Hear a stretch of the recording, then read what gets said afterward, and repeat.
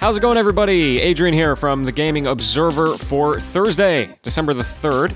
We are going to kick things off today with a story that I probably should have included yesterday, but nonetheless, let's jump in.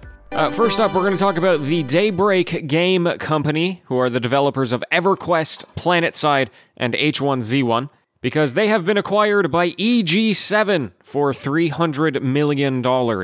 Now, if you haven't heard of EG7, I wouldn't blame you. They don't even have a Wikipedia page, which is wild when they're able to acquire someone for $300 million. Nonetheless, according to their website, they are a family of companies, video game companies, that handle development, publishing, marketing, and distribution. A few weeks ago, they also acquired Piranha Games, who are the developers of the MechWarrior franchise. So that's where Daybreak is going to live now, and, kind of on that note, they have also had a pretty wild journey. Formerly known as Sony Online Entertainment, they went through a number of confusing transitions between various owners. Eventually, they landed on Daybreak, and then at the start of this year, they split internally into 3 different studios, all handling the different properties that they have. So if you're a fan of any of their games, they just got a whole bunch more support at a corporate level. Hopefully, that's a good thing. Both Google and Apple have held their Mobile Games Awards for 2020, and they both shared the same Game of the Year, which was Genshin Impact. It also won Google's User's Choice Award. And that probably makes sense. If you haven't seen this game, the fact that it runs on mobile is absolutely mind-boggling. And it's also reflected financially. So according to mobile analytics firm Sensor Tower, and just as a disclaimer, I do work for them, Genshin Impact made close to $400 million during the 2 months following its release on mobile. So around $6 million a day. That's a pretty big deal. And, I still do consider this to be one of the bigger sleeper hits of 2020. I mean, I've seen it around here and there. People talk about it. But the fact that it's the most successful new IP from a Chinese developer in history, I don't feel like that's matching up with the coverage that it gets. Failbetter Games have announced their newest title called Mask of the Rose. You might recognize this studio from their previous games, Fallen London, Sunless Sea, and Sunless Skies. All of them set in the same universe, and the latter 2 were pretty cool gothic survival and exploration games. Pretty neat aesthetic. I would encourage you to check it out. Mask of the Rose, though, is going to be a romantic visual novel, which is also set in the universe. It's going to be a prequel to the other games.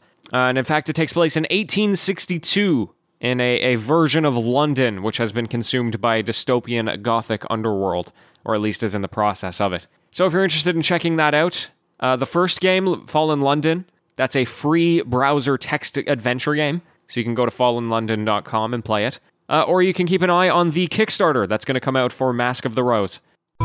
Dauntless is going to be getting a new update today, which they call Dauntless Reforged. Notably, this is going to be bringing a new progression system, which is going to change the way that you unlock content pretty significantly. And that's also bringing a new way for weapons to be leveled up, which makes them basically more useful the first time that you craft them, instead of having to grind them out. It is a fairly big overhaul, but they've got it set up so that if you have progression of some kind now, it'll cross over into the new system for existing players. And then, of course, all the usual content updates that comes with stuff like this. If you don't know, Dauntless is what many people call the free-to-play monster hunter.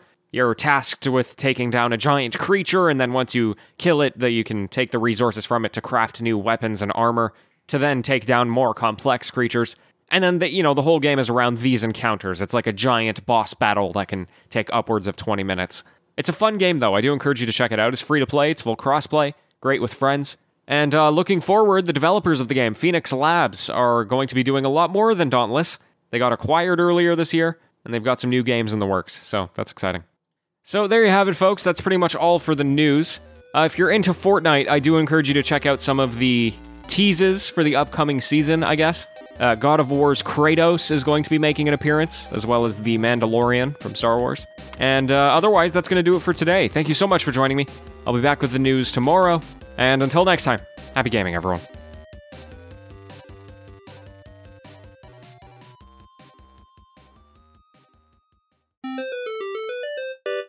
Hello, TGO After Show. I'm actually not going to stick around for all that long because, a couple of things. I'm just quite busy is the gist of it. However, I do want to emphasize my frustration at the fact that Remedy's Control is now available on the Xbox Game Pass. and I can't play it until I'm done school next week. I am frustrated about that, and I want to send that out into the world. And maybe some of you can sympathize with other games that are accessible to you, but you can't play because you're too busy. Anyway, I hope you're doing extremely well. I'll try and be back tomorrow. Until next time, farewell.